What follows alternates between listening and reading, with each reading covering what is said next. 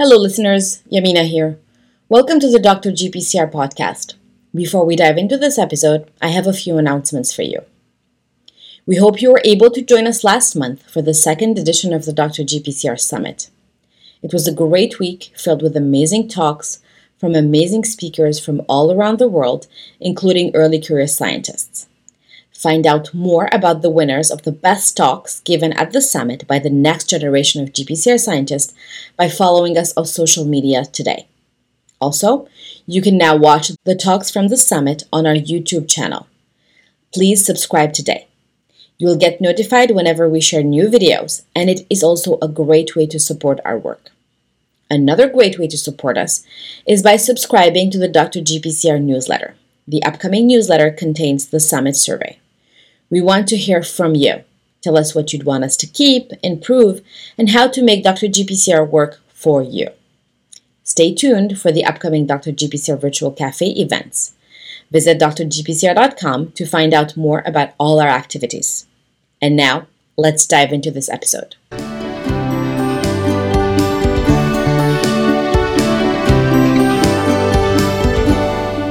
Hello, everyone. This is Yamina from the Dr. GPCR podcast. And today we have with us Dr. Benjamin Myers. Hi, Ben. How are you? Good. How are you? I'm great. So glad that we were able to make it on the early Saturday morning. So tell us a little bit about your current role and about your story as a scientist. Sure. So I'm currently an assistant professor at the University of Utah School of Medicine in the Department of Oncological Sciences, also affiliated with the biochemistry department there. And that's a role that I've been in since, early 2018, so a little bit more than 3 years now. And my lab is really focused on trying to understand signaling at the membrane, and particularly how it influences developmental biology and cancer biology. And so we're really focusing a lot on class F GPCRs in particular, in sort of the frizzled and smoothened subfamily, so sort of the odd members of the GPCR superfamily. And I'll say most of our work on this point has really been on smoothened, which I guess if the frizzled, or if class F is an outgroup, I guess smoothened is sort of the outgroup from the outgroup. But a really critical, really fascinating protein, and really trying to understand some of the key roles it plays in development and cancer, but focusing on how it's activated and how it signals downstream to mediate changes in gene expression, and they go on to dictate cell fate. And so we're thinking a lot about these questions about how smoothened is regulated, and also how we can target smoothened in a better way to help in disease. And then another area that we're interested in from our work on smoothened is thinking about GPCRs in the primary cilium, which is this tiny little antenna-shaped structure that a lot of people don't know about, but it's present on all the cells in your body. It's this little cell surface organelle, and it ends up being really critical for a lot of aspects of human health, and also sort of a hotspot for GPCR signaling in the cell. There's a lot of mystery surrounding kind of how signaling takes place there, and that's another topic that we're working on. That's fascinating, developmental biology. I remember taking a developmental biology course. I think it was during my master's, and I just hated it, to be honest. But I'm glad to be talking to you. Hopefully, you'll be able to change my my not so good experience during that course, and especially that it wasn't about GPCR. So I'm glad that we're talking about GPCRs today. Before you got to the University of Utah, where were you before? What led you to where you are today? Yeah. Okay. So maybe I can start. I guess I can start pretty early. So even growing up as a kid, I was always pretty interested in science. I was really curious about sort of the natural world, and especially about the human body and about health. I had some scientists in my family. So my dad is a patent attorney, and he worked a lot on biotechnology cases, and so he would always be talking about science and about sort of things like that at home. And so I kind of, heard a lot about that from him. And my grandfather was a chemical engineer, and so he was also, very much a scientist. So, neither of them were sort of academic researchers, but I think science was sort of something that was always around. And I kind of gravitated, more and more towards sort of biology and human health growing up. And I guess I always thought that was just a really interesting and a really important topic. And so in college, I kind of had this idea that I was going to become a doctor and go to medical school. But I started working in a lab, and I was actually working with Stuart Schreiber, who's sort of a chemical biology person, doing a lot of different types of science, kind of at the interface of chemistry and biology. And I think the more time that I spent working in his lab, the more I really started to feel like patient care was probably not my calling, but the research and sort of working in science, sort of the intellectual challenge of it, and just sort of the excitement of making new discoveries, that really was more my cup of tea. And so after that, I made up my mind to kind of shelve the medical school plans, and then I applied to grad school instead. And so in grad school, I was at UCSF, and I was working with David Julius, who some of your listeners may know him. He's someone who works a lot on understanding how we sense pain and how we sense temperature, but very much at a molecular level. And so he focuses his lab focuses a lot on ion channels that are expressed in our sensory neurons that mediate these sensations. So, I guess for example, if you've ever eaten some really spicy food and you've found that you have this burning sensation on your tongue because you overdid it, it's because there's a chemical compound in chili peppers called capsaicin, which activates an ion channel that's expressed in your sensory neurons that basically opens and depolarizes the neuron. And that's the same ion channel actually that also responds to hot temperatures. So the reason that capsaicin feels hot is because it's activating the same molecule that heat activates. And I just thought that was so fascinating.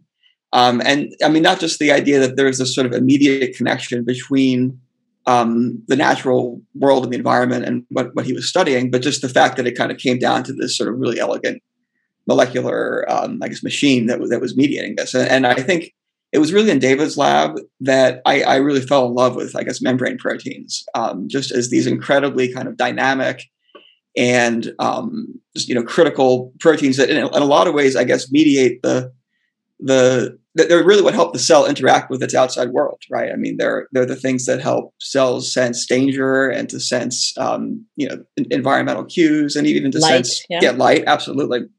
So I really fell in love with membrane proteins there. And I think the other thing that I loved about being in David's lab was that I really learned from him, from the people in his group, a lot about, the value of really getting down to sort of a molecular explanation for things. And that, it's not really enough to just understand what the players in this sort of pain pathway are, but we have to really understand how do they work at a kind of a deep, biochemical and molecular level to really, fully understand how the system works. So that was something that I think, and so in his lab, I was trying to understand basically how these ion channels that sense hot temperatures, and there's another one that senses cold temperatures that responds to menthol, which is the sort of the soothing ingredient in mint. Yep. So I was just trying to understand how they work. And so I was doing a lot of structure function studies, a lot of mutagenesis, and a lot of functional assays, mainly patch clamping and electrophysiology.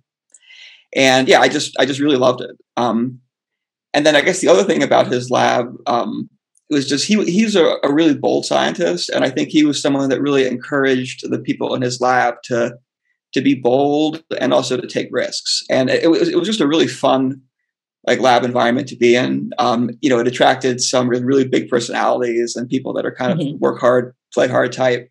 And so it was always just fun to come into lab because you never really knew what you were going to find. There was a lot of people in the lab that were working on sensory biology, but in other, non-mammalian organisms. And so, as a way to understand more about how they, how these systems evolved and how they're tuned in different species. And so, you could come into the lab and there might be a baby alligator in a cage that somebody was working on, or a rattlesnake or a star-nosed mole, which is this sort of bizarre creature that lives underground that has no ability to see really, but basically it's evolved this very hyper sort of aware sense of touch. So yeah, there's all these sort of these crazy animals, and people are just having a really good time. Really focusing intensely on the science, but also just taking being really really bold and really creative. So that was a really good experience. And then kind of when I got to the end of my PhD, I kind of had a little bit of a crisis because I didn't know what I wanted to do next. And I still really liked what I was doing, and I liked ion channels. And I thought a little bit about, maybe continuing with that in another lab. And, David really encouraged me to kind of branch out and to try to do something a little bit different. I mean, that was something that he had actually done in his career. And it was something that he encouraged a lot of his trainees to do, to sort of switch fields, because, you really get a different perspective coming into a new field from a different field than if you just sort of stay in the same field. And, I took his advice to heart. I didn't really know what I wanted to study. And then I remember this was at UCSF. They had one of these seminar series where they would have, really great scientists come in and give talks, but also talk to graduate students about, how to be a scientist and things like that. And so Christiane Nusslein-Volhard was one of the speakers, and she is a really famous developmental biologist who made some really seminal contributions to how organisms develop with these amazing screens in fruit flies and in zebrafish. And so I remember she gave this talk to the students that I was at, and one of the things that she said right away was, if you're looking to do a postdoc, I would advise you to just completely change your field, because I did that. And it turned out she had actually studied like the biochemistry of DNA replication as a graduate student. And then she just kind of got bored with that and just completely went on to something else. And she said, you guys should all do that too, because it's really invigorating. And you really, really kind of get to press the reset button. Yeah. And so I was kind of naive, and I was like, oh, that worked for her. So, maybe that'll work for me too. And I started to get really interested in development. I started to read about development, and I just felt like, first of all, this is such an interesting question. How does an organism develop? I mean, what it really comes down to is, we have to basically build ourselves from nothing, from a single cell into an organ, into a human being with all these different types of tissues and organs, and they all have to adopt the right fate, and they all have to become the right thing at the right time. Like you have to, and if that doesn't work, it's a disaster, right? And there's so many things that have to happen.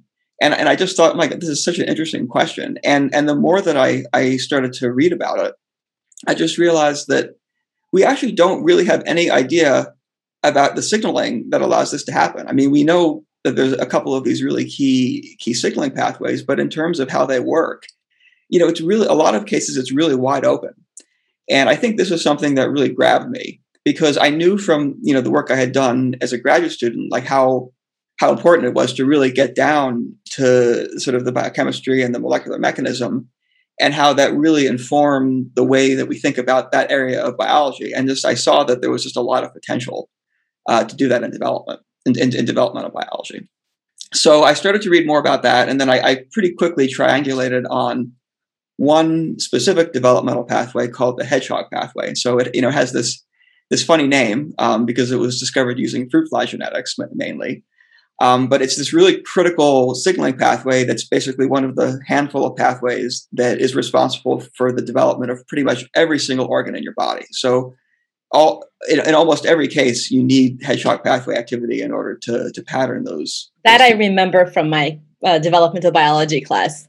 Yeah. There's a couple of these, hedgehog and Wnt and FGF and Notch, and it's really kind of amazing that there's not so many of them, right? These pathways, and they just get used over and over again in these creative ways, to pattern all of these structures in your body.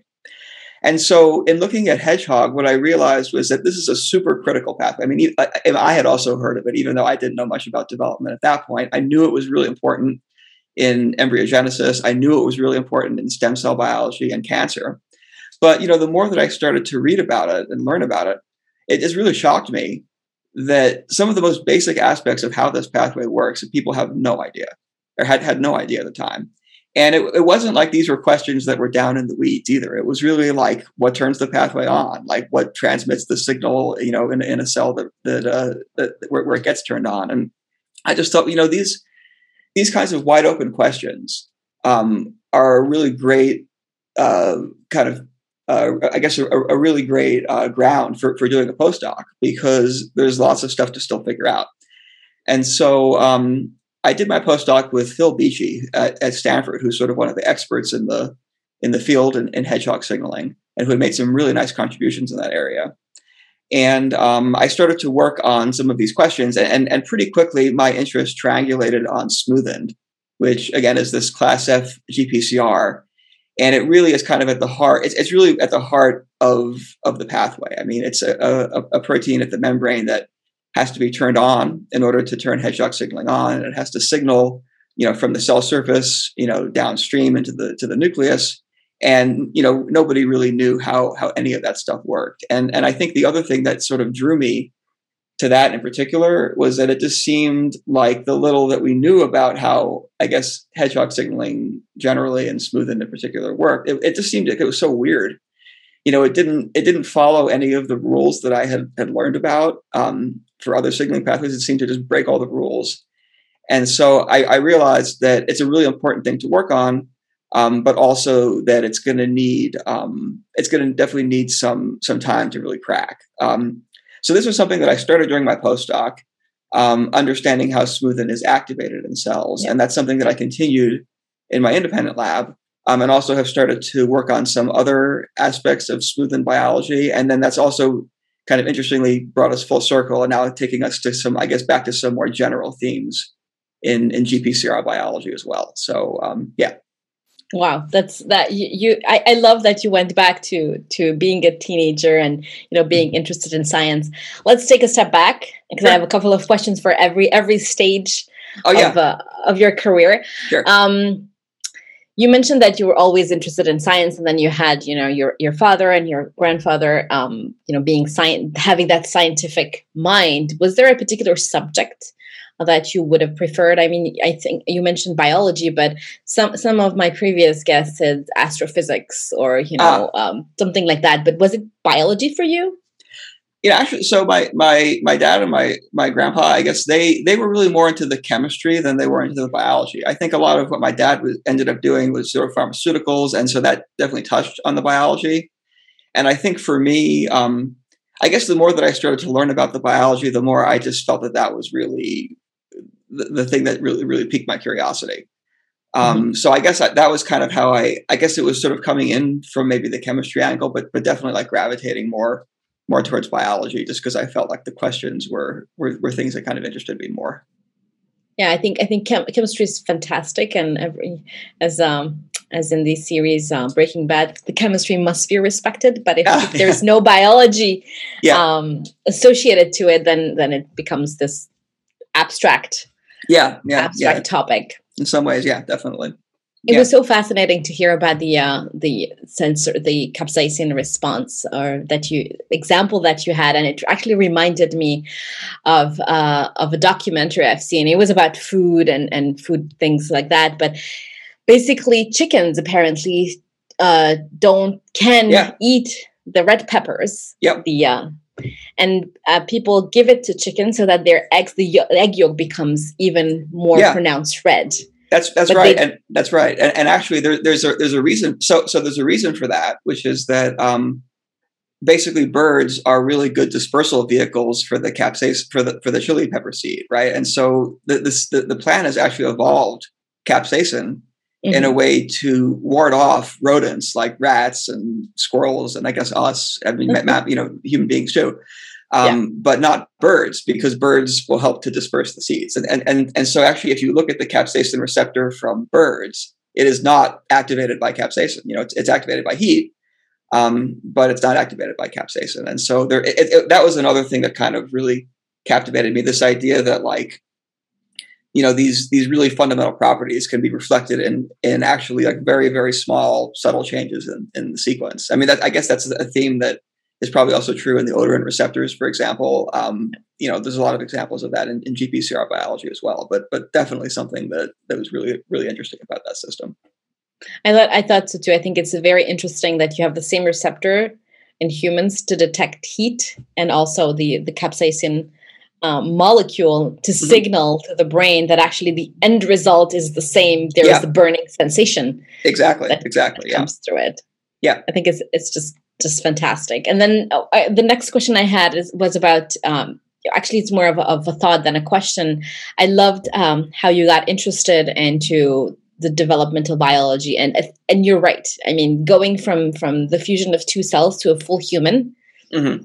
it's just a magnificent thing, and there are so Yeah. many things happening at the same time Mm-hmm. that need to be perfectly orchestrated, coordinated, and I think it's just we're there's so many questions that need to be answered. But Yes. the question I had for you is, so you mentioned that you got interested in developmental biology, which led you to GPCRs somehow, but what was the first time where you actually heard about GPCRs? Yeah. Okay. That's a good point because definitely like in graduate school, like in the Julius lab, even though, most of the work going on in the lab was about ion channels, GPCRs were sort of always floating around there for various reasons. I mean, one reason was just that it was a sensory biology lab. And so, we're really aware of sort of the odorant receptors, all of those are GPCRs and some of the great work in that system. But also these ion channels, like the capsaicin receptor, they're actually modulated by GPCR activity. And this is a really critical way that they're sensitized, for example, in response to tissue damage. And so there's a lot of examples of that, actually, of GPCRs, mainly acting through GQ coupled receptors on PLC to sensitize these. They're called transient receptor potential channels, or TRP channels. And so there was one actually really nice story that came out of David's lab that was basically right before I got there, of GQ coupled GPCRs basically doing this and really powerfully sensitizing these receptors. But even though it was a GQ coupled pathway, it wasn't through diacylglycerol and PKC or IP3 the way that a lot of those pathways were. And it turned out that it was through PIP2, and it was actually PLC that was cleaving PIP2 to relieve this tonic inhibition of the channel.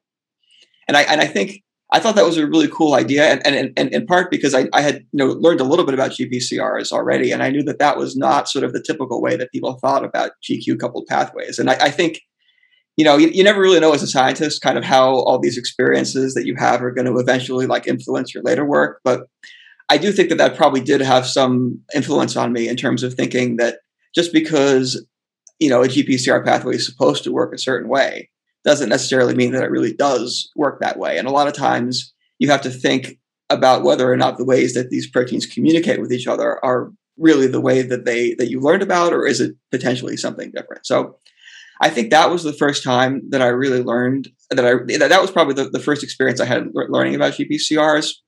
But I really started to dive into them a lot more when I was a postdoc. We can get into kind of the reasons for that in a little bit. But basically, I sort of recognized part of the way through my postdoc that there was this sort of that the GPCR field and a lot of the tools and the approaches were going to be really, really useful for understanding the biology around surrounding SmoothEnd. It's great. Actually, that was going to be my next comment / question, because you and I first chatted almost face to face at the Transatlantic ECI, and we were just talking about the fact that you've really dug deep into the tools used to study GPCR function and applied it to SmoothEnd and to the research that you're doing. But we're going to get to that in a couple of minutes. Gotcha, I asked this I asked this question to all my guests. Do you have a favorite GPCR, or maybe a favorite ion channel? I think my favorite GPCR has to be SmoothEnd. I have to give it to SmoothEnd. And part of it, I guess, is that I think the biology around it has been really, really interesting and rewarding to work on. I mean, it's been so cool to try to figure out some of these really basic questions about how SmoothEnd works. But I think part of the reason I have to say SmoothEnd is that I think it's also really taught me a lot of biology. Like I used to think, maybe kind of naively, that I had a pretty good understanding of how GPCRs get activated, broadly speaking, and how they signal downstream. And I think SmoothEnd has basically taught me that I don't understand that at all, and that there's actually a lot more to it than I ever realized. And so I think it's been kind of a humbling and a very educational experience, I think, to get to work with this receptor. And you made a great point when you mentioned that, yes, we know so much about GPCRs, but at the same time, we don't know enough. Yes. And yes. as a scientist, not assuming that something is the way it is, but instead going at the idea or asking a question in order to explore how things happen for that specific system is key to any scientific work. Definitely. Yeah, definitely. So I think you're my first guest ever who works on Smoothen. So I think that's probably true. Tell us a little bit more. So yeah, Smoothen is this, really, I would say it's really the key, the key signaling protein in the hedgehog pathway at the membrane. And so Smoothen has to, basically it has sort of two really critical jobs in the hedgehog pathway. So it has to be activated somehow. It has to go from being in an inactive state to an active state, when the hedgehog pathway is on, has to be turned on. And once it becomes activated, it has to basically signal across the membrane to initiate sort of a pretty unclear series of events that eventually lead to activation of a transcription factor called GLI. And GLI is the major transcription factor in the hedgehog pathway, and that's really what's turning target genes on or off to, basically to ultimately to determine a cell's fate. And so, and Smoothen is also, overactivated in a number of cancers as well. And so basal cell carcinoma of the skin is actually the most common human cancer. There's about 3 million, there's about 3 million cases every year just in the US. And I have to make sure I have that number right. But it's okay. Yeah. We can amend it on the a lot of cases. And it's almost always driven by overactivation of Smoothen, either through mutations in Smoothen itself, or more commonly through mutations in upstream pathway components that lead to sort of excessive activation of Smoothen. And then medulloblastoma is a very common pediatric brain tumor, which is also the same thing, driven by overactivation of Smoothen. And so Smoothen is also a major oncology target. And really important sort of basic science, also really important for therapeutics. But when I started my postdoc, we really had almost no idea about how Smoothen got activated or how Smoothen signals downstream. And so maybe I can try to put that into perspective a little bit for some of the listeners. So I think, for people that are working on GPCRs, right? I mean, they're all different from one another. But in most cases, if you're thinking about how a GPCR gets activated, usually you're thinking about a ligand. And either the ligand, it could be a peptide or a small molecule or another protein. But generally, that there is a ligand. You might know what the ligand is. You might not. It might be an orphan GPCR. But you can be pretty sure that it's going to be activated by some ligand. And then after it gets activated by a ligand, right, a GPCR is going to engage G proteins or in some cases, and also arrestins to signal downstream. So for Smoothen, we actually had no idea when I started what turns Smoothen on at all. Is it a ligand, or is it something altogether different? And part of the reason for that is that Smoothen is really unusual in the GPCR superfamily because its activity is being regulated by another membrane protein called PASHD. And so PASHD is this 12 transmembrane protein, and it blocks Smoothen activity. And that's actually what keeps the hedgehog pathway off. And when the hedgehog pathway gets turned on, so in a developing tissue, when hedgehog protein comes along and wants to activate the pathway in a cell, it binds to PASHD and inactivates PASHD. And then that, because it's a double negative and it's really easy to get confused, but because there's an inhibiting an inhibitor, that turns Smoothen on. And so that process of how PASHD communicates with Smoothen, I mean, nobody knew how it worked. Does it involve some kind of a ligand? Is it something altogether different? Okay, and then once Smoothen gets activated, it has to signal downstream to these GLI transcription factors. But it didn't seem to be something that used G proteins. Unlike pretty much every other GPCR pathway that people think about. And so, yeah, I mean, I think it's worth emphasizing this maybe for the podcast, because we really had almost no idea, almost like what planet we were on in terms of figuring this out. And it was something that I found to be really challenging for sure, because there's not really a clear sort of concept that you can sort of plug into. It's not like you can just plug and chug and have a model that's worked for or an idea that's worked for other GPCRs and plug it in here, because clearly it doesn't work. But at the same time, it's also a really big thrill because you get the opportunity to work on something that's really fundamentally important. And making a discovery like this is something that is really something that I thought could be pretty impactful for thinking about development and about cancer.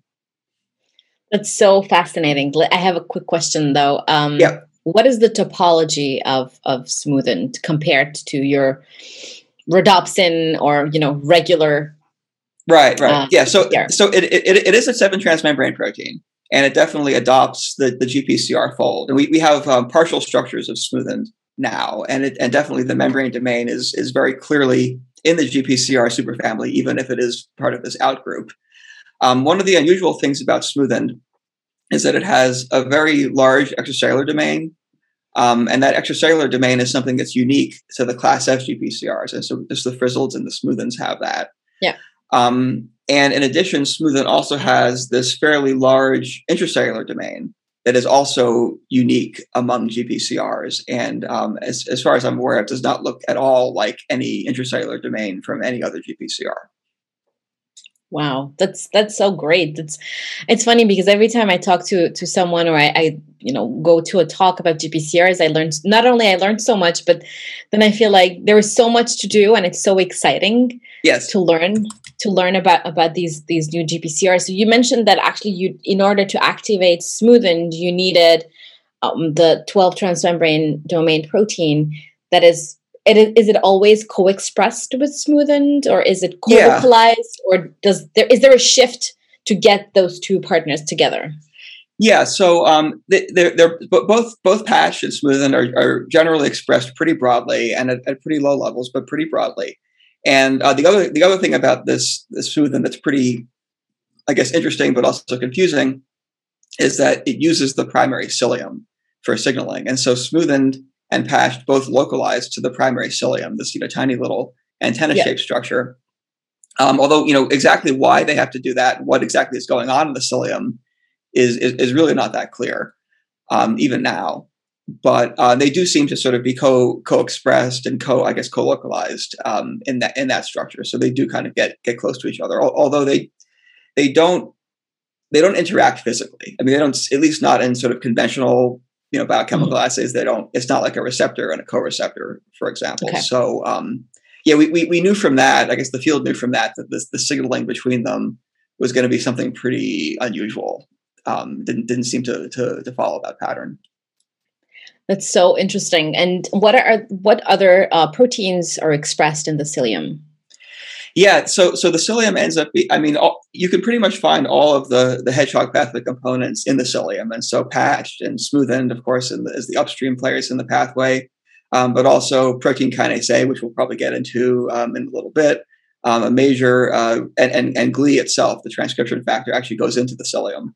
And then eventually comes out to turn on gene transcription. And so, we'll definitely, I'm sure we'll talk about that a little bit more later. But, one of the really critical downstream steps in the pathway involves pKa, which phosphorylates GLI and turns it off. And then smoothend has to somehow be able to prevent that from happening.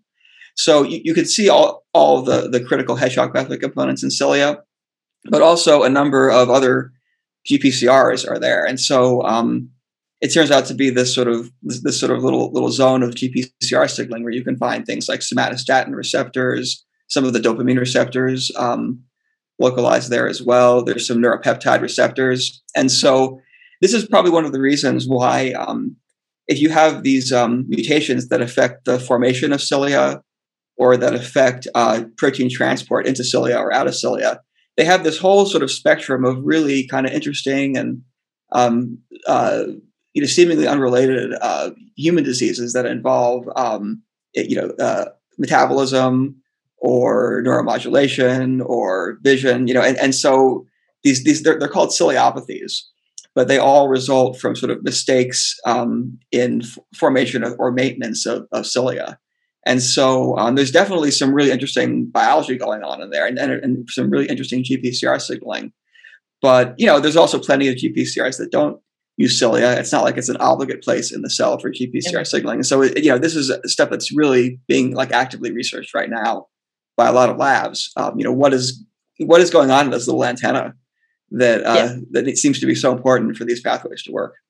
It sounds like the little antenna is a very elite club of GPCRs and signaling molecules, and it also actually the localization must be so specific because of the function that these genes and these proteins have.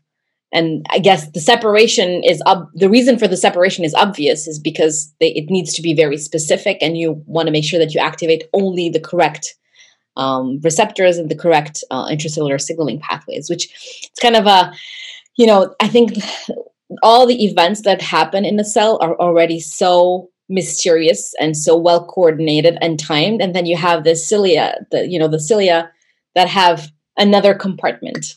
Right. And another idea there is also that there may be, so some of it may be compartmentalization, like you're alluding to, like you may want to have things that go on only in the cilium and not elsewhere in the cell to sort of compartmentalize them. But another idea is also that there may be factors in the cilium that are sort of unique to the cilium, like specific lipids or proteins or metabolites that are not found anywhere else in the cell. And some of these GPCRs may really need those in order to work properly. So that's sort of the answer may kind of be for different receptors and pathways. It may be some combination of those things. It's just an elite club for whatever functions. An elite club, but I guess to build on that analogy, a club where we don't exactly know what the membership rules are, because the receptors that have made it into that club, it seems to be a very odd assortment. But I think that's one of the fun things about working on it. There probably is some underlying logic to it that we just don't understand yet.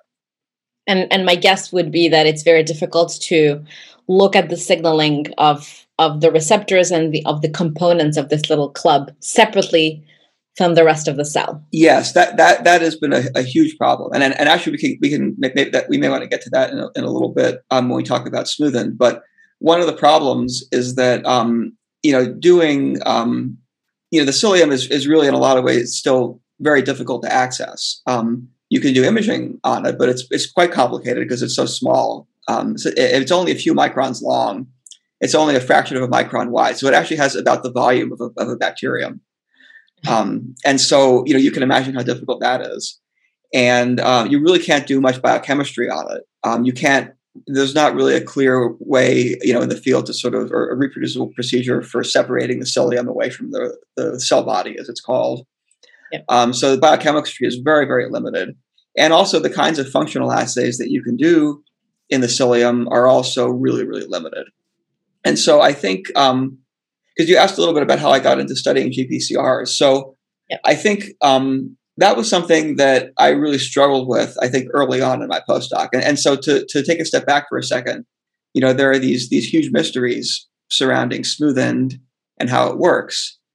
But because the people that had worked on smooth end in the past had mostly been cell and developmental biologists, there was really this idea that, it's very important to study smooth end in sort of the most physiological system possible, meaning in the cilium, endogenous protein or something expressed at very close to endogenous levels. And, I think what I kind of realized after doing that for a little while is that it's incredibly difficult. And there's just a lot of limitations to what you can do in a system like that. And some of it really was coming back to this idea that whatever is activating smooth end has to be something special that's just in the cilium. And so you can't really study it in any other context. I mean, that was maybe my perception of it.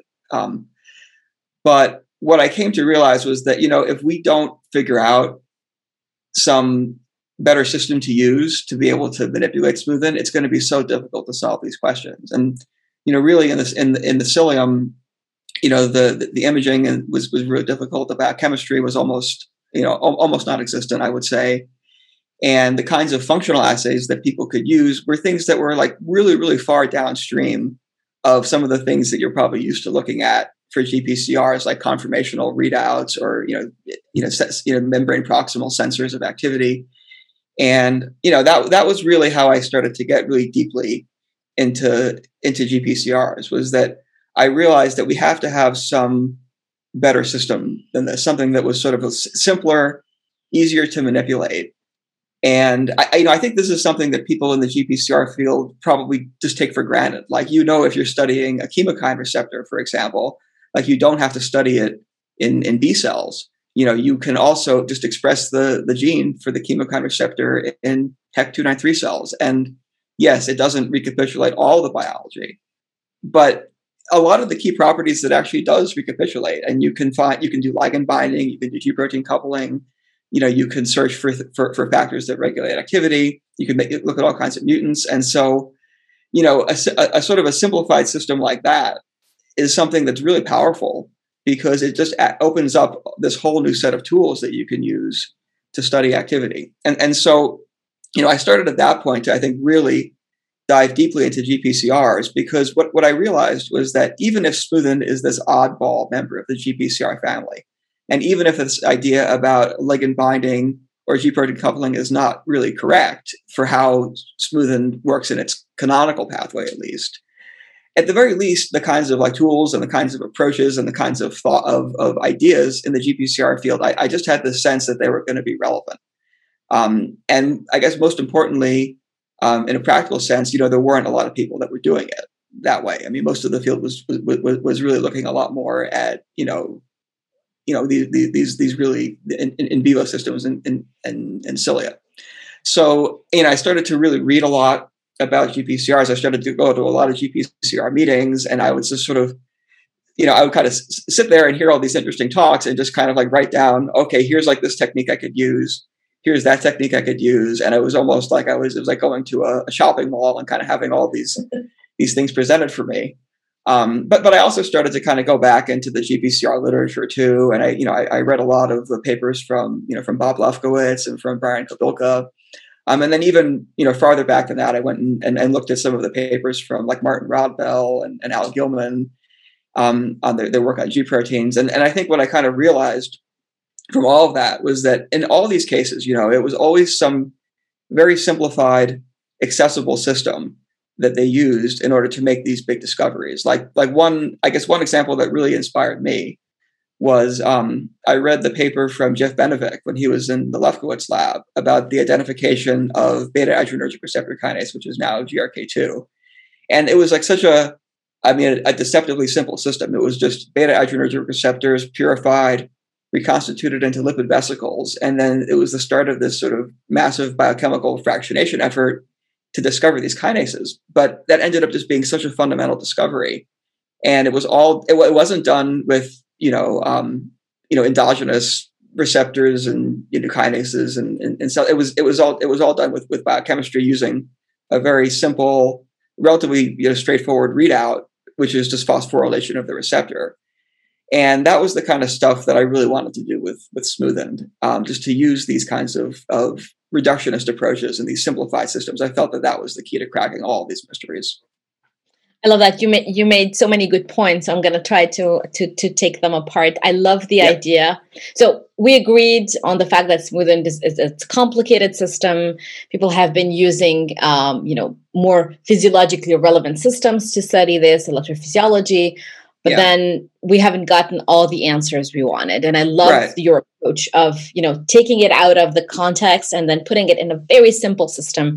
And the simpler is the better. Right. In order to understand. And this is, I think, a pretty prevalent idea in the GPCR world. I mean, I feel it's something that we all take for granted so much that it's almost not even worth saying it. This idea that you just express the receptor in a hex cell to start to learn about it. But, it's really interesting how when you go to a slightly different field, that idea is not as widespread, for example. I love it. And I think you're right. And I think in the GPCR field in general, we got to a point where if you have a receptor of interest and you express it in hex cells and you do your regular quote unquote signaling assays, people are like, yeah, and so what? Yeah. But then coming at it from a different field where people don't even think about this, doing it this way, then it actually regains that value. And I think understanding how a GPCR works, any GPCR or any molecule, you have to put all these approaches together. The way I see them is little boxes. Absolutely. You express it in hex cells, you see what it does, you get some answers, then you put it back in a model organism or in a more physiological context, and then pulling the data together is what's going to give you the more information. Yeah, it's sort of like the analogy with the elephant and how everybody's sort of touching a different part of the elephant, and they all describe it differently. But yeah, I mean, basically, I think the thing that I always try to keep in mind is that every model system that you use in science has strengths and weaknesses. So there's no single model system that could ever answer all the questions about how an aspect of biology works. And so, the kinds of top-down approaches that people in developmental biology often use, which is to take an embryo and start to just do genetics on it, for example. That's top. I consider that to be top-down.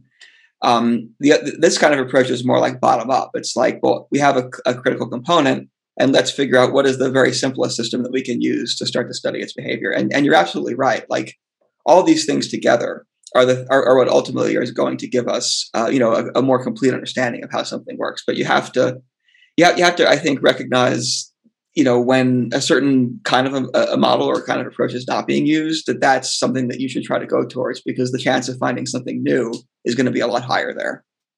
Especially with all the new biophysical tools that exist to study GPCR. Oh yeah, structure-function relationships. Let's get into that, because I'm curious.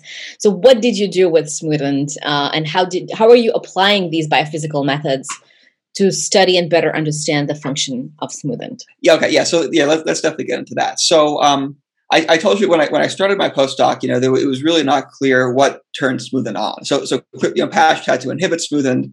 And then somehow that was keeping Smoothend off, and somehow that process had to kind of go away in order for Smoothend to be turned on. We didn't know what it was.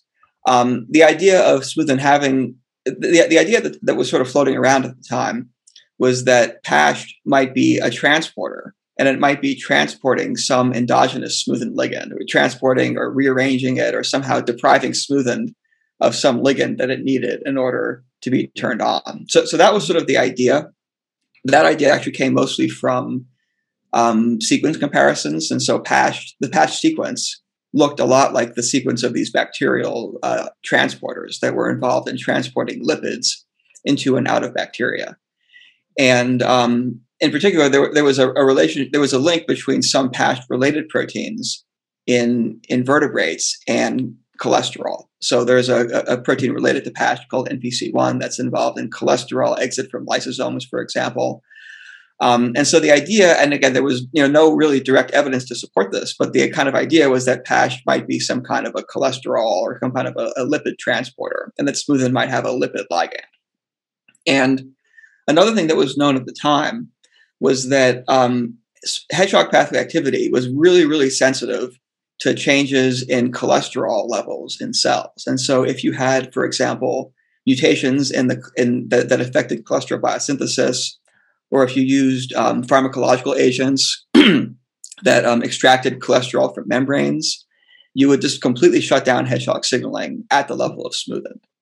And so that had sort of led to these ideas about cholesterol being potentially like something that would change Smoothend's activity state. But it was still really, I guess, our understanding was still really limited, because, a lot of these things, again, were happening in intact cells. Yeah. And, we didn't know, for example, if you depleted cholesterol from cells, I mean, those agents deplete every sterol from the membrane, right? And there's not just cholesterol, but there's hundreds of cholesterol metabolites around. And in addition to that, and so from that, we don't know from interpreting that, does that mean that Smoothend is actually being activated by cholesterol, or is it some other molecule, right? And then also cholesterol has all these different effects on membrane properties too, right? I mean, with RAS, and that was another idea that was floating around. And so basically at the time, with those tools, we kind of knew that we kind of thought that lipids, and particular sterols, were really critical, but there was not like a really clear idea of what they were doing. Are they binding to Smoothend directly? Are they having these physical properties? How important is cholesterol really the thing that's turning Smoothend on, or is it just facilitating the action of another ligand? And so I got to that point. We got to that point, and I just thought, what we need is in vitro reconstitution. This is something that is like really a very clean and a very simple way to address this question. So if we can purify smoothend and put it into some kind of an in vitro system with a functional assay, then we can directly test, first of all, does cholesterol directly activate smoothend versus something else? And, does cholesterol actually, does it potentially have a physical effect, or could it be binding directly? And so, from going to GPCR meetings and from reading work from Brian Kobilka and others in the field, they had made a lot of progress in two fronts. The first front was figuring out ways to express and purify biochemical quantities of GPCRs. And, so that had really taken off before I started my postdoc. And then the other thing was also the nanodiscs, which are, a really popular system in GPCR biology for biophysics and for structure. But the really cool thing about nanodiscs is that it's a fully defined in vitro system where you have complete control over everything that goes into that, including the composition of the lipids. And that was a system where, I could basically just reconstitute and reconstitute smoothend and put in whatever lipids I wanted to and just ask what the effect on activity was using a conformational readout. And by doing that, we actually figured out that cholesterol alone is able to activate smoothend to near maximal levels in that system. So again, this is really different from a lot of other GPCRs because, there's many examples of GPCRs that are regulated by cholesterol, like the serotonin receptor, for example, is regulated by cholesterol levels, but still its ligand is serotonin, right? I mean, serotonin is the main event there. Whereas for smoothend, all you needed to put into these nanodiscs, besides simple phospholipids, was cholesterol, and then that turned it on.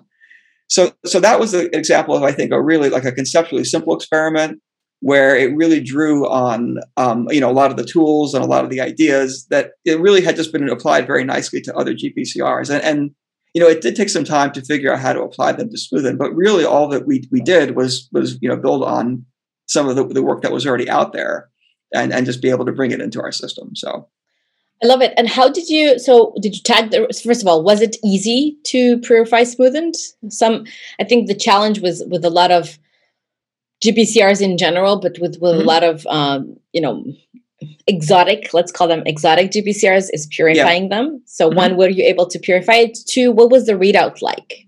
What did you measure? Okay, so the purification and the expression actually ended up being pretty straightforward. We end up using, we used SF9 cells a little bit, but we tend to rely more and more on mammalian cells and sort of the suspension mammalian cells and the BACMAM systems that have been really, really effective in producing a lot of GPCRs.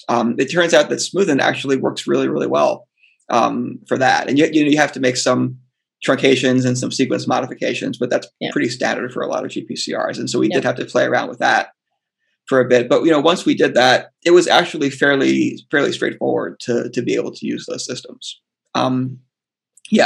So in terms of the readout, this is now we'll probably have to bring G protein coupling into the picture. Mm-hmm. And, at the time, so I will say that, smoothend, it definitely was known before this that it can couple to G proteins in vitro. So if you expressed it in 293 cells, it would turn on, GI, GO coupled readouts. The thing that was really confusing to a lot of people was that, the field had thought for a long time that because smoothend is really good at coupling to G proteins, or to inhibitory G proteins in particular, that might be the way that it's signaled downstream.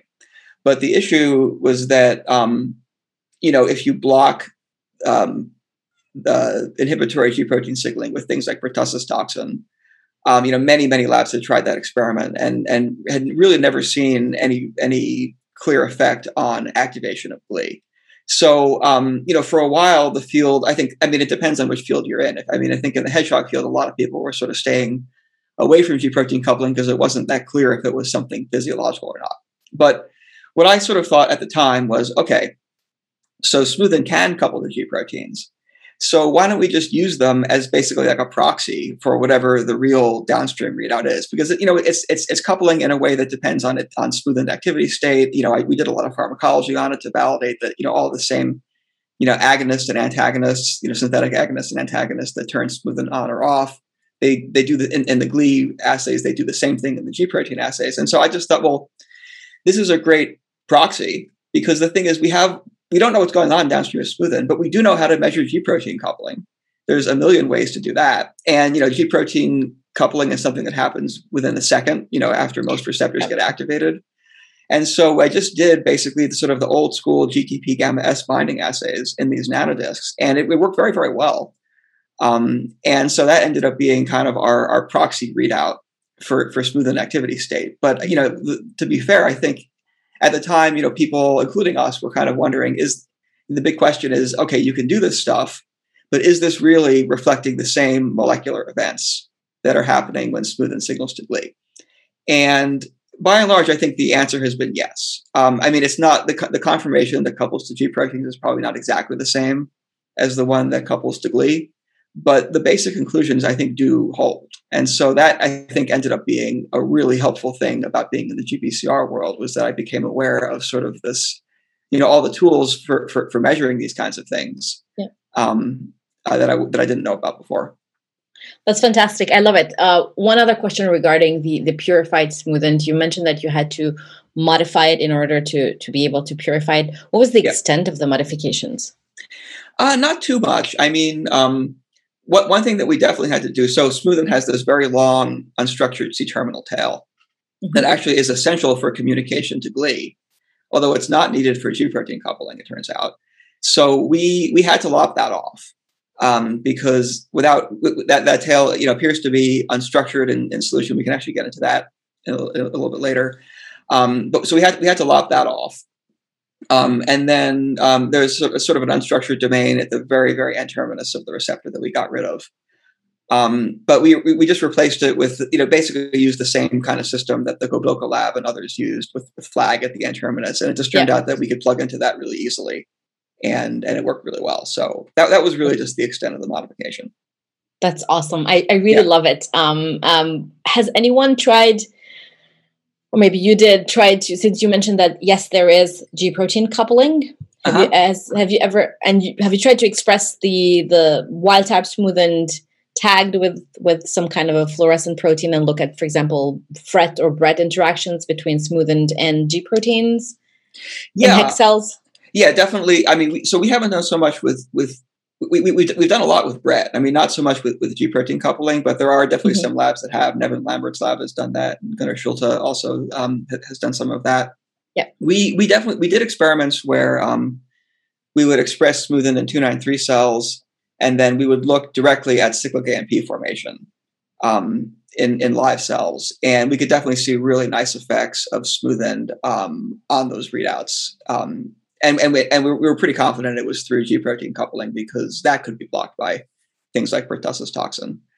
Okay. So definitely, that was, again, one of the mysteries here, is that, it's really good at coupling to G proteins, and yet that doesn't seem to be by itself, the full explanation for how it communicates with its physiological downstream target.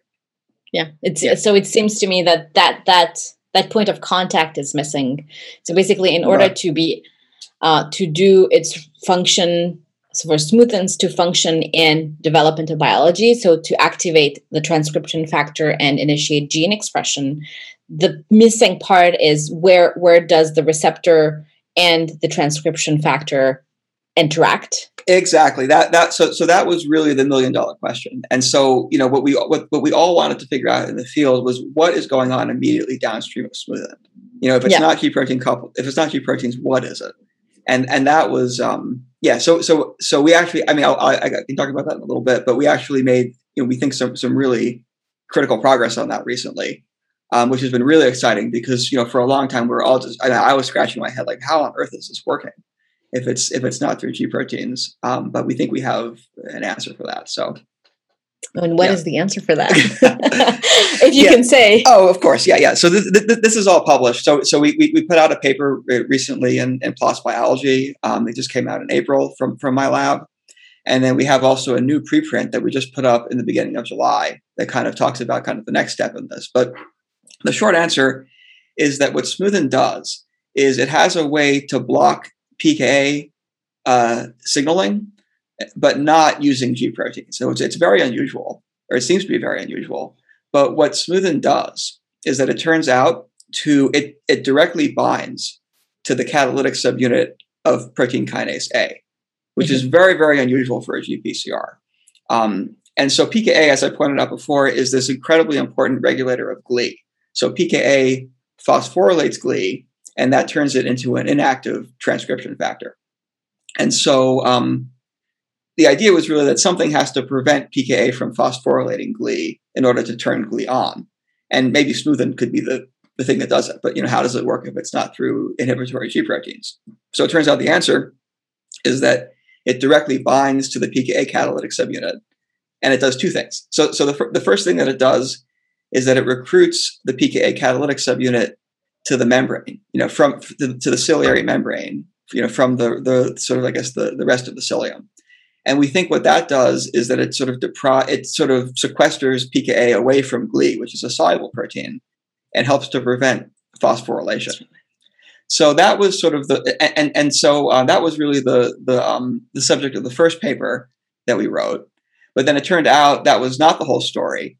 And the second part of it, I think, ended up being even more, surprising, which was that basically smoothened has this decoy substrate motif in it that physically blocks the active site of PKA. And so it just basically wedges in there and just interrupts catalysis. And so it's, as far as I know, the only example of a GPCR that physically blocks the activity of PKA.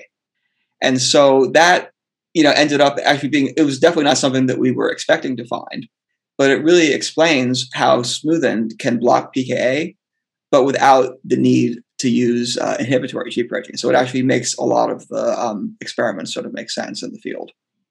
That's so fascinating, and especially with a long C-terminal tail, you would assume that it has to interact physically with other proteins. Right. That was the idea. I mean, basically, we all, the whole field, I think, really felt that smoothen has to be interacting with something in order to signal to GLI. And so I can maybe tell you the story a little bit behind how we made this discovery. It was actually there were sort of two, really wild stories here that allowed us to do this. So the first was, I guess, identifying this connection between smoothen and PKA.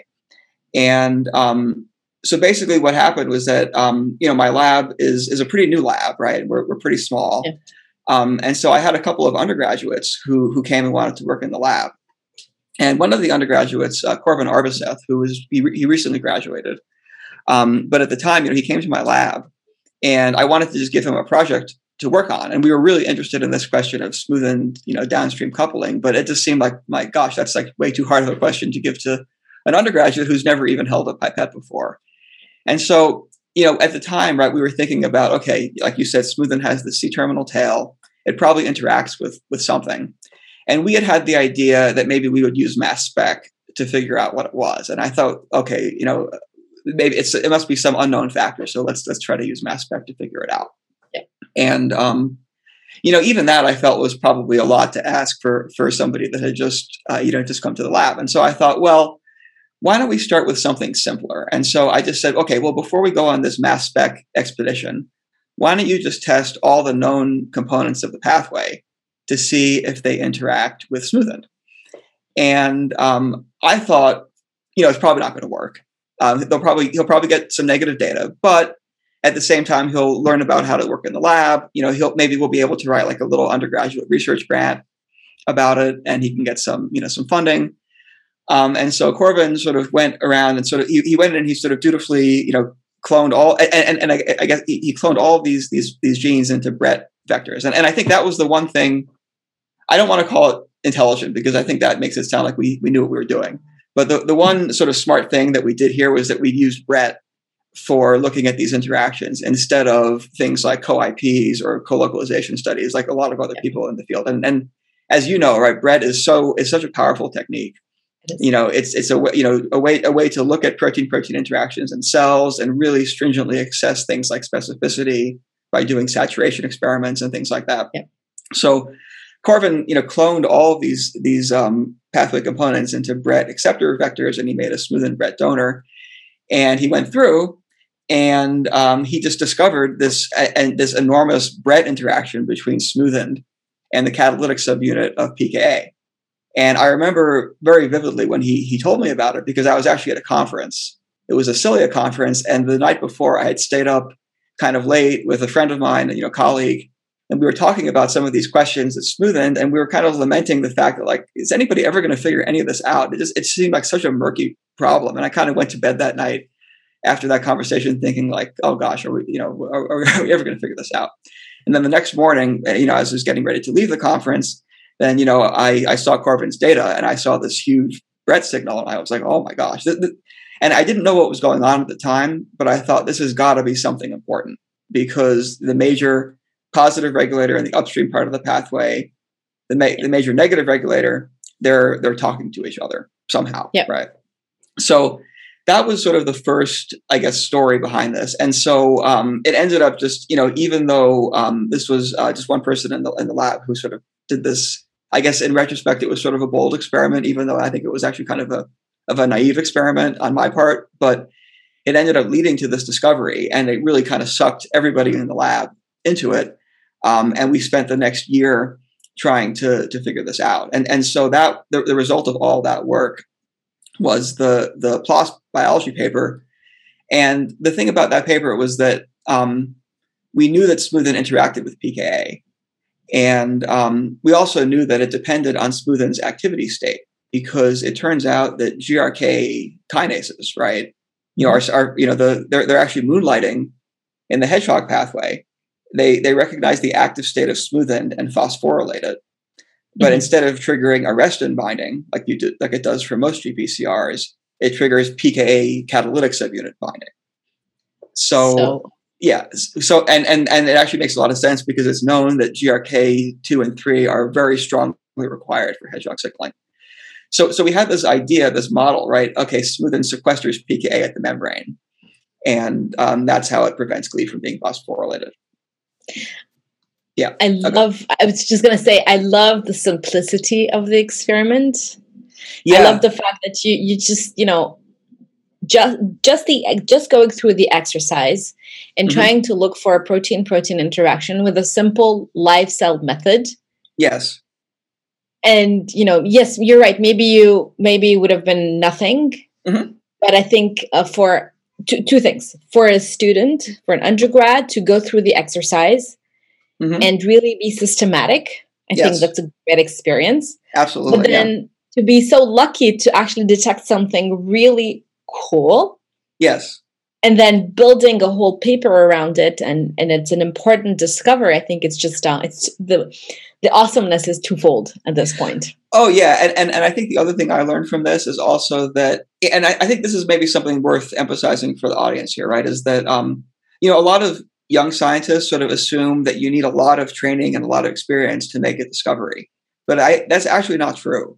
And, I think scientific discoveries are things that, in principle, any of us can make, whether you're a Nobel laureate or somebody just starting in the lab.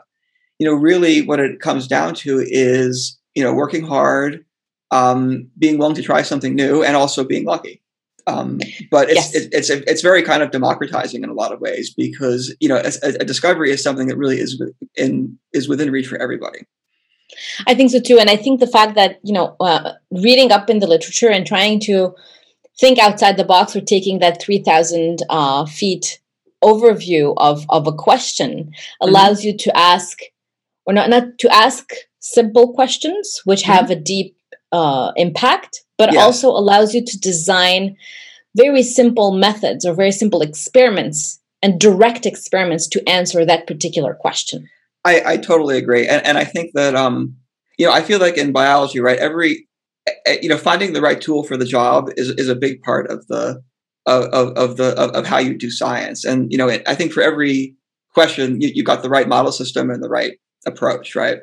Yeah. And I think, in this case, right, Brett, ended up being exactly the right approach to use, because it's a way to look at protein-protein interactions in a living system, without having to do a lot of biochemistry and in vitro reconstitution, which ends up, we are doing that now for this interaction, but it ends up being pretty tricky. And I think if we had started with that approach, we would have almost certainly missed this. So, some of it was maybe I can't say that I had a lot of foresight about it, but I think from going to enough GPCR meetings and reading enough papers, I did know that Brett was such a powerful technique, and I did feel like it had a lot of potential here because people weren't, really using it so much to study this receptor. This is awesome. So before we move on to the next part of the next paper that you mentioned that came out in July, I want to take a moment to talk about the ligand. So you mentioned that you used Brett to determine this interaction, to discover this interaction between the C-tail of smoothend and the active site of PKA. Right. What type of ligands did you use?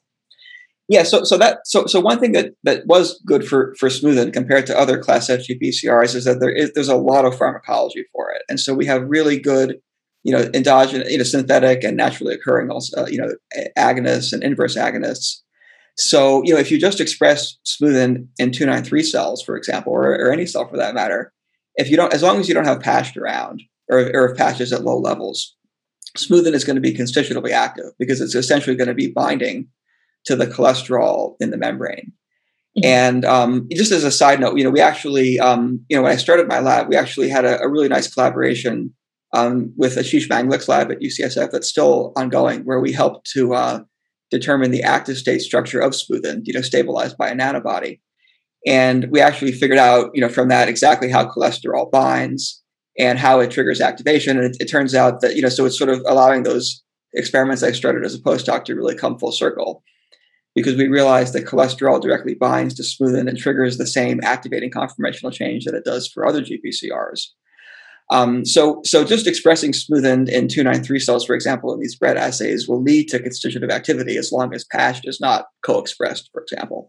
But we do have, positive allosteric modulators. There's one that's called SAG, smoothend agonist, that will activate it to even higher levels. And we have really good inverse agonists, based on cyclopamine, which is a compound that actually has a really interesting history, especially related to Utah. But basically, it's a teratogen. It produces birth defects, and that was how it was discovered. But it turns out to be a really powerful inverse agonist for smoothend. So we have really good ways to turn smoothend on and off in these assays, which is, I think, one of the blessings of working on this receptor, is that there's good pharmacology. That's amazing. Where does cholesterol bind? Yeah, good question. So it binds in a couple of locations. So from our structure, we figured out that the major cholesterol binding site on smoothend is within the transmembrane domain of smoothend. And so smoothend is a little bit different from other GPCRs. It has a particularly long, binding pocket that's pretty large in volume. And so cholesterol turns out to bind really in the deep part of that pocket. And in doing that, what it does is it actually triggers a conformational change in the receptor that's, again, very similar to the activating conformational change in other GPCRs. So that's one place that it binds. Another place that it binds is also in the extracellular domain of smoothend. And this was something that was discovered even before our structure. It was discovered by a number of other labs. And so there's a cholesterol binding site there as well. And then in our structure, we used SAG to stabilize the active state, which binds in the membrane domain, but just a little bit north of where the cholesterol binds. And now some recent work has shown that cholesterol can probably bind in that part of smoothend as well. So it turns out that there's multiple cholesterol binding sites in smoothend, but all of them work together to help stabilize this active state of the receptor. And the allostery there, is incredibly interesting and incredibly complicated. And it's something that we definitely, want. It's really worth figuring that out. How that works. Yeah, actually, my next question would have been, how many cholesterols does it take to activate smoothend? It sounds like a joke. Yeah, it's like how smoothend walks into a bar, and yeah. Yes. Yeah. So that is a good question. So it's not clear. And I think I could definitely imagine that under some circumstances you might have one or two of these sites occupied. And under other circumstances, you might have all the sites occupied. And I think, coming back to the biology of the system, that might be a really important way that nature sort of like creates this system where you kind of stabilize discrete activity states of smoothend. Yeah. Because remember, in development, right, the amount of hedgehog protein, which is really what smoothend is reading out here through the activity of PASH, right? Yeah. Those amounts are really, really important. that's what's going to determine, for example, what kind of a cell, kind of a fate a particular cell adopts. And, when you have these proteins that are in gradients, right, like hedgehog is, a very small change in the amount of hedgehog actually has a pretty big effect on what kind of a fate a cell can adopt. And so Smoothened has to be able to measure these things really precisely. And so I think the idea of, this is a little bit of a maybe a naive idea right now because we still don't understand all the allostery. But the idea that like you would be able to stabilize like sort of a low activity state or a medium activity state or a high activity state, could be a way to kind of allow Smoothen to accomplish this graded signaling that it needs to do in order to pattern tissues and organs. I love it. We were talking and I could see that the fact that the amount of hedgehog interacting with its patch would determine how many cholesterol molecules can bind to the receptor, which would then depend on how many pKa's exactly would be inhibited. Exactly. I think it's just phenomenal. Yeah, it's been such a fun system to work on. And I think, again, taking a step back, right? Like there's so many examples of cholesterol, regulating GPCR activity. But I think this is probably the most direct example where cholesterol really is the ligand. And it really is also the messenger in this pathway, right? Between patch and Smoothened, that actually accesses the binding site through this tunnel in the bottom. And so, playing a role like this, it really is playing the role of a ligand in this for this receptor. And so it's just this very direct, it's really the main event here. It's not, a supporting actor in any sense of the imagination. Exactly. I love it. I really love it. So you were mentioning that you recently published a new paper. Yes. Yeah. I would definitely talk about that. So that's still in the preprint stage right now. And so we just put it up in the beginning of July, but that ended up being another really wild story. And that was coming from this model about, okay, we knew Smoothened and pKa interact, but to go from that to like Smoothened actually inhibits pKa activity. And so the way that this unfolded was just really kind of a wild ride.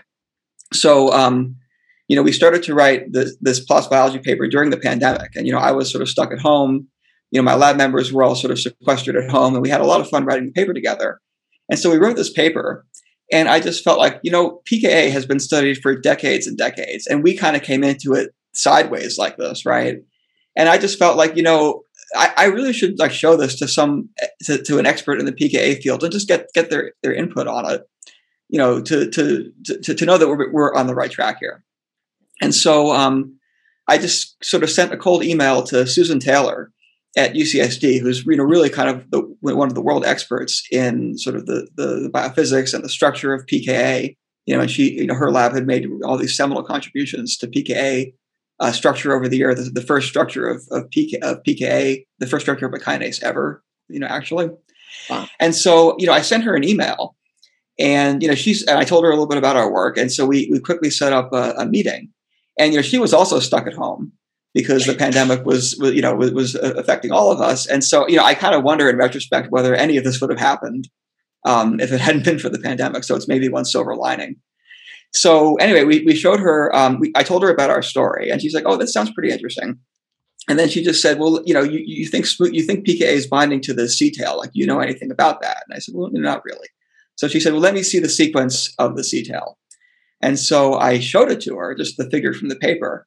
And within about 15 seconds, she had recognized, oh my God, there is a sequence here in the Smoothened tail that looks like a pKa inhibitor. And so this just totally blew my mind. And, just to give a little bit of background here, typically the things in cells that regulate pKa activity are what are known as pseudosubstrates. And so they will bind to the active site of the kinase, but just sort of take up space. And they prevent, just sit there and they prevent the kinase from phosphorylating anything and from continuing catalysis. So they're really like decoy substrates. And so this protein kinase inhibitor, or PKI, is really like the classic example of that. And that was, something that Susan was very, very familiar with because that was a sequence that she really knows by heart. And so she quickly picked out this sequence, and then it just became very, very clear to both of us, like, oh my gosh, Smoothened is going to Smoothened is going to stick this thing directly into the active site of the kinase. and shut down activity. And that's, how it's going to, that's going to be the other critical part of this mechanism. And so that just basically launched this collaboration over the last, 8 to 10 months or so, involving both of our labs and a number of other labs too. And it's just been so much fun because I think, we didn't really know anything about PKA starting this, and they didn't know anything about Smoothend or Sonic Hedgehog, but we really brought different things to the table. And as a result of our collaboration, we now, I think, have a really clear idea that Smoothend does use this decoy substrate motif to directly block the activity of PKA. And so it just really ended up being, a lot of fun for all of us. How cool is that? So, a little sequence getting so many people involved in a great project. And you wouldn't think that, yes, PKA function is important, but as someone who's never really worked directly on PKA, in my mind, okay, it phosphorylates stuff and it does whatever it needs to be doing. But really connecting it to something so important as Smoothend function, I think it's just it takes it to the next level. Yeah, it was definitely not something that we expected to find coming into this, but it actually made so much sense because we knew that this intracellular domain of Smoothend was critical, and I always felt in my heart that was the key to answering this question: is that we know it's critical for communication to glee, but what is it? What does it look like? I can tell you, I spent many afternoons as a postdoc blasting it against everything I could think of, and coming up with nothing. And so you can imagine how much it must have, it really blew my mind the way that somebody would just look at this and see it. And it is hard to see if you're not looking for it, but all the critical residues are there. And so it was, I think it was also a lesson about how the human mind is really more powerful than BLAST when it comes down to it. Yes. I think when you're an expert in your field or in your proteins, then you just look at the sequence and you just recognize because your brain is looking for it already. Absolutely. Which I find fantastic. Absolutely. I have two, actually more questions, but two, and with regards to Smoothend, have you ever done any experiments where you started really chopping off portions of the N-terminus or portions of the C-terminus to see how what was the contribution of the C-terminal and N-terminal tails of Smoothend? Yeah, we did quite a bit of that, and so the N-terminus of Smoothend, if you chop it off, it turns out Smoothend is still able to signal downstream to glee, although it does have some problems. It ends up having sort of too much basal activity, but at the same time, no stimulation by hedgehog. And so that sort of puzzled us for a while. But we think the answer to that question is that probably this site in the membrane domain is really fundamental.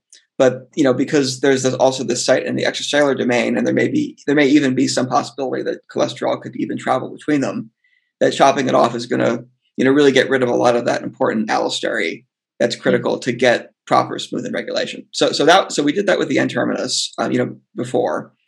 With the C-terminus, basically, if you chop it off, Smoothend can't signal to glee anymore at all. And it turned out that actually the other funny thing about this inhibitor motif was that we knew from other work in the field, if you chop off, if you make C-terminal truncations of Smoothend, basically the farthest that you can go is right where this PKI motif is. And if you go any farther, it doesn't work anymore. But again, we had no idea what it was or what it looked like. And of course, it made perfect sense once we knew what we were dealing with. And so, that was kind of our story with that. That's fantastic. And then our next question, so you mentioned that there is great pharmacology out there to study the function on the activation or the inhibition of Smoothend and expressing it endogenously in HEK cells because of the cholesterol yields a constitutively active receptor that can be further activated by agonists. Right. And taking this information and putting it in the context of various cancers, are there any drugs that target Smoothend in these cancers, or is there a potential of screening for drugs that target? That is a good question. So the answer is yes. There's actually Smoothend is quite druggable, and there's already 2 FDA-approved Smoothend inhibitors that are used in a number of different cancers. And so it's actually a really excellent drug target in that sense. But one of the interesting things is that actually those drugs were discovered before we knew anything about what activated smoothend. And so it turns out from our structure with hashish, what we learned was that those drugs actually act as competitive antagonists for the cholesterol. And so that's how they work. But it turns out that they actually don't do that very well. They tend to bind more in the upper part of the pocket and extend a functional group downward towards the cholesterol. And so they will kick the cholesterol off. But one of the problems is that it becomes very, very easy to get resistance mutations in the clinic because, since there's so little overlap between the cholesterol and the inhibitor, it's very easy for the tumor to come up with a mutation in smoothend that will block the binding of the inhibitor, but spare the binding of the cholesterol that's needed to keep smoothend active.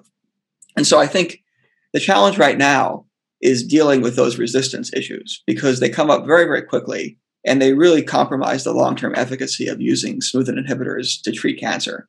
And so one of the ideas that we have right now based on the structure is that if we had an inhibitor that binds in the deep part of the pocket that really overlaps extensively with the cholesterol, that's probably going to be a much better inhibitor because it's going to be really difficult for the tumor to come up with a way to mutate smoothend that would block the inhibitor without also affecting the cholesterol.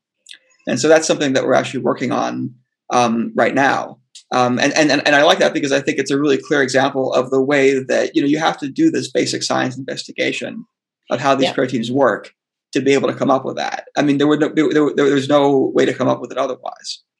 And so, definitely like that is an example of, sort of some newer stuff that's going on in the field in terms of smoothend therapeutics.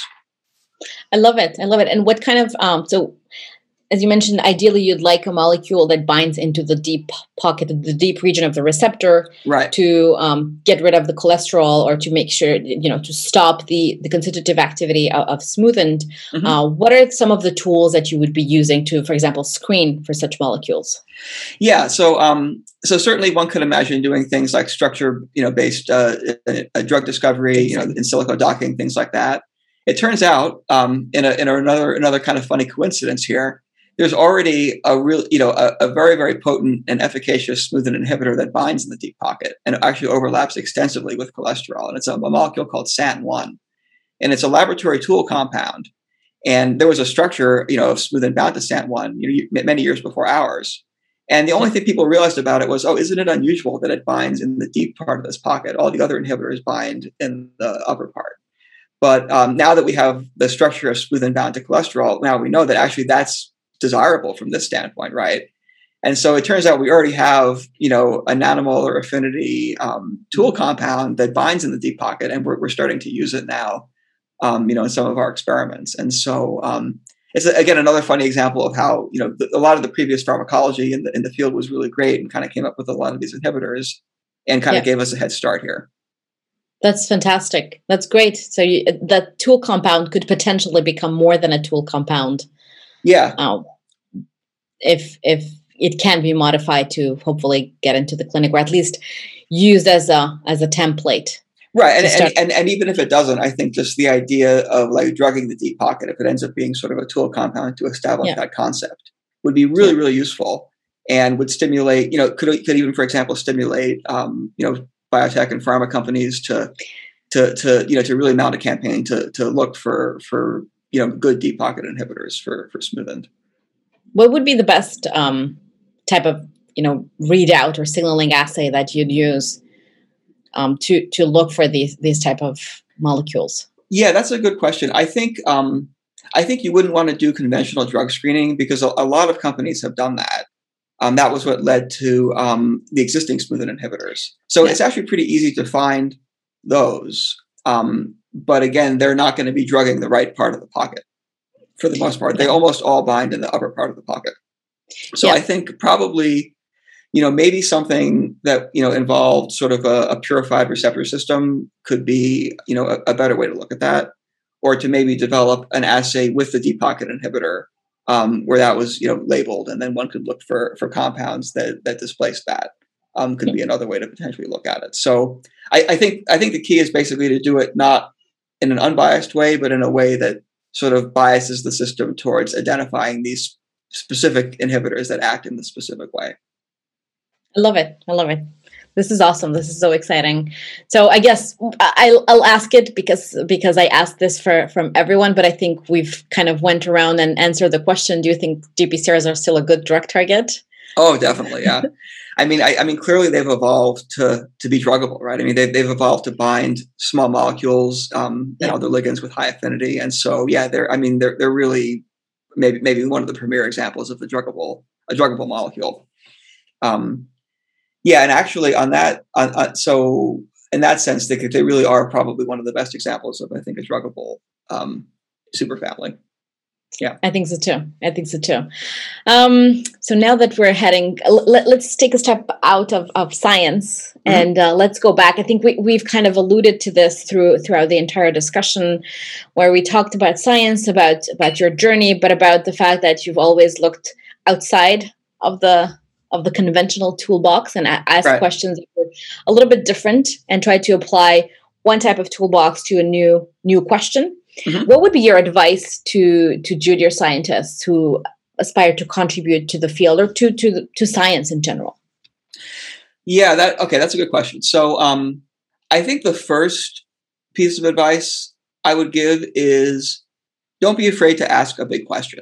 I think a lot of trainees, again, sort of feel that like in order to make a fundamental discovery, you have to have like years and years of experience in science, and that maybe doing things like that is something that like a beginning graduate student, or even an undergraduate, is just out of their realm. But like we talked about before, I think, asking a big question, making an important discovery is something that really is within reach for any of us in principle, right? If you're asking the right question, right? And so I think that's really critical. And part of doing that as a young scientist is that you need a mentor to really help to guide you to like, how do you identify a good question and how do you ask it? And so I think it is really important, to find, a mentor and to find a lab that is doing that kind of science. So I think that's the first thing, is to ask an important question. I think the second thing is that I think it's also important to try to be different and to try to not do exactly the same thing that everybody around you is doing. And, I think part of it is that, as a trainee, I think you have to, you shouldn't just be reading, the papers in your field and going to the talks that everybody else is going to. I think you have to try to think, more broadly than that. And so going to, looking at what's going on in other fields, going to seminars for people that are not studying your specific question is really critical. And I think in our case, or in my case, I guess, because by really diving into the GPCR, world, right, which is something that people in my field weren't doing so much. I mean, it gave me all these new tools and ideas that I could run with. And so I think, finding your niche like that is really, really important to do. And I think, especially for people that are thinking about, like, if they're postdocs potentially looking to establish their own labs, having a way that you're doing something that's different from everything else that's going on is something that will really help with that process, because it kind of helps to, explain to people like what is your lab and how does it fit into things, and that you're not, necessarily just doing the same thing that many, many other labs are doing. And then I think the last piece of advice is to really try to think. It's really important to think long term and remember that science is very much a long game. So, as a postdoc, I kind of recognized that I needed to establish some new tools and approaches to study these questions that interested me, and that took a while, right? I mean, it took a while to kind of get all these ideas and all these tools in place. I think there's a lot of emphasis now on trying to be really fast and like really efficient with your training. And so, the K99 grant for postdocs is one example of that. And, the intentions for those kinds of things are really good. I mean, they're in the right place, because I think that people should be able to become independent, sooner rather than later. But I worry a little bit about that, those kinds of things, because I think that they encourage people to think in a very short-term way. You have to kind of have a paper within the first, couple of years of your postdoc to be competitive for those grants. And so in a lot of ways, then that's already going to start to influence your thinking about what kinds of projects you pick up and what kinds of things you do. And I have to say that I think, I definitely did not set any land speed records during my postdoc by any means. But right now, I think our lab is really kind of reaping the benefits of a lot of the time that we put in earlier on this stuff, because I was in in labs that were really supportive of me taking time to do these things. So I think it's really important to think long term and to think about kind of where you want your research to be, not just like a year from now, but like several years down the road. I love that, and I think there is a double-edged sword there when you talk about speed and getting data as soon as possible, and then trying to really take your time and explore and become an expert at your own topic. You mentioned your undergraduate student who joined the lab, and you said that he didn't know how to pipette to begin with, and I think that's. We have to go through that. We have to go through that training where we get to a point where you can do the experiments with like that, and then you have that mental space to ask more broad and scientific questions and important questions. Yeah, not everything in science is about efficiency, I think. And that was definitely something that I learned from being in David's lab and Phil's lab, for example, is that they knew that making an impactful discovery is not necessarily something that you're going to be able to do in a short amount of time. You have to, as you said, you have to spend some time exploring, and in a lot of ways, like figuring out what planet you're on. In order to be able to figure out like what is really at the heart of this problem and how do I get it? It takes a long time. It's not something that you can just sort of do very, very quickly. So it's a marathon. It's definitely a marathon. Absolutely, yeah.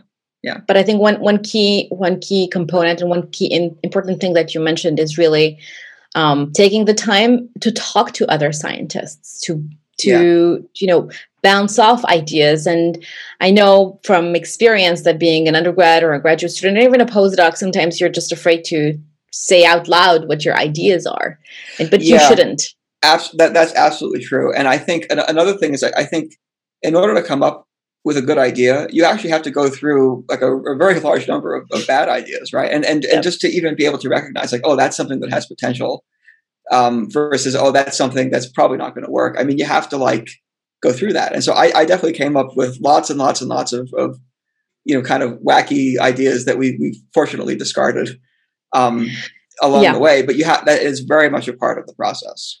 I don't know if you've heard Bob Lefkowitz's episode, and I think he was mentioning that every year at the end of the year between Christmas and New Year's, he sits in his office and he makes a list of all of the things he wanted to do. And then if he gets through 20% of those things, I can't remember if it was 20% of the list or the success rate would be 20%, and he'd be very satisfied with that success rate. Yeah, I don't think, but I think definitely in my postdoc, I don't think I was getting close to 20%. I think it was quite a bit lower than that. Which was a little scary at some points, but I totally agree with that. I think that is really important to that people know that when you're doing stuff that's out of the box, especially, it's going to take time, and you just have to expect that like there's going to be a low return phase in it, and there's going to be a lot of a period of time where things aren't working, and I really feel like that, to me, is by far the hardest part of being a scientist, is knowing how to get through those periods. And so you can get to the point where you finally make a discovery, because you have no idea how long that low return phase is going to be. It could be a month, it could be a year, it could be 10 years. But the nice thing about being a scientist, though, is that it isn't just about raw brain power. It's also about experience. It's a craft as much as it is a sort of an intellectual discipline. And so it's with more experience, right, you get to know what the pace of a project is like. And then you get to, I think with more experience, I think I've learned when I'm really making progress on something, even if it doesn't look like I am, versus when I'm spinning my wheels. So that's all the part of this that I think comes with more experience. I think so too. And it's an art as well. Absolutely. Absolutely. It's some way we're all artists at our own craft, our own levels. And I think you get more experience and you might get more confidence by doing it over time. That is absolutely true. Absolutely. All right, which gets me to my next question. Speaking of art and, experience and confidence, what would be the top 3 or even less or more aha moments that you had as a scientist that shaped your trajectory? I think we touched upon it a little bit, but let's we did, yeah. Just to recap, I think So I think the first discovery was probably the discovery about cholesterol activating smoothin in vitro, and the way that I think really told me a lot about how pivotal cholesterol was in smoothin activation. I think that was definitely an aha moment, and maybe along with that was also the first inkling with Ashisha's lab of how cholesterol really bound, and I think that I actually remember that as well because I had gone. I remember I was in the Bay Area and I had gone down to the Bay Area for the day, and I hadn't brought my phone with me, and then when I got back home, this is basically my phone had like totally blown up because we had we made Ashish had figured out that the cholesterol was in the structure and where it bound, and it was really exciting. So that was definitely like the big aha moment. Was I guess the combination of knowing that cholesterol was critical and figuring out how it worked. I mean, that was one thing. I think another aha moment was this first discovery that pKa catalytic subunit bound directly to smoothin. I mean, that totally blew my mind. And that was also super exciting. We talked about that a bit. And then I think lastly was this idea that smoothin has got this decoy inhibitor motif embedded in its tail that it uses to physically block pKa, and how wild that was. I mean, that was a huge aha moment for me as well. So I think those are the top three. And I think one thing to add to that is that, and maybe this is also useful for some of the trainees in the audience, or maybe also for the people that are going to become PIs. You don't actually have to be a PI, do the work yourself to have that aha moment. And so I think that's one of the most rewarding things for me as a PI that I didn't realize starting this was that if one of your trainees makes a big discovery, it's actually, you feel some of that too. Even though you weren't doing the pipetting and you weren't like the person that really saw it for the first time, the fact that you're involved with it, it really gives almost that same dopamine hit that you get from making a discovery. And so that's actually been a lot of fun, for me to learn as a PI. I think that's even more potentiated because, it's your student or your undergraduate or graduate student. And absolutely. You've created that environment for that person, for that budding scientist to make that discovery. So I think the dopamine hit is double. As one for the scientific discovery, the second would be for you actually being responsible for another scientist's career. Yeah, I totally agree with that. And I think that was something that I definitely didn't realize as a trainee, but like the sort of excitement that comes from making a discovery is actually something that you could sort of divide up among many different people involved. And it's still just almost as exciting, I think, as if you did all of it yourself. Agreed. All right, yeah. Last question, and I ask this from everyone. Again, we have these go-to questions. Where can people find you? And if you have job openings, where can people reach out to you? Yeah, so we have a website, myerslab.org. We also have a Twitter account that I try to keep updated pretty regularly. And we are recruiting people right now. And actually, I would love to bring in some more people in my lab, especially people that have GPCR backgrounds, because I think a lot of the thinking and a lot of the approaches, from the GPCR world are really the kinds of things that we're doing in the lab right now. And so I think, people that are maybe finishing up, their graduate work and that want to be able to take some of what they've learned about GPCRs, but take it in a new direction and to think about, how does it influence tissue and organ development? And how does it influence cancer? We would love to hear from people, from people like that. And so, we have a job opening posted right now on my Twitter account and also on Job Archive. And I think I sent it to GPCR, Dr. GPCR last night. So maybe it will get up at some point as well. Yes, it will. We'll do our best. Absolutely. Yeah. So we would definitely love to hear from people that are interested in that. And so definitely feel free to reach out through any of those sources if you want to learn more. That's fantastic. What I want to add is this. Yes, we do have a career page. We do our best to put up those ads. We will soon, hopefully we'll have a little bit more time, but we will soon start advertising those more on Twitter to make it more accessible for people. But if you ever have a job description that you want us to put on the career page, happy to do it. Tweet it, tag us, and we'll be happy to retweet the job descriptions as well. And one last thing I wanted to mention, and I think I forgot, but anyway, I invite you also. I know you're giving a live talk at the Dr. GPCR Summit. Yes. So I invite you to talk about, your lab and as well as the positions that you have at the summit. We expect to have a lot of trainees and a lot of people come and join us for your talk. Oh, that would be wonderful. Thank you very much. Of course. So thank you so much, Ben, for your time. I loved learning more about Smoothend, and the cholesterol part blows my mind. And I think even the PKA binding, to inhibit PKA, just mind-blowing discoveries.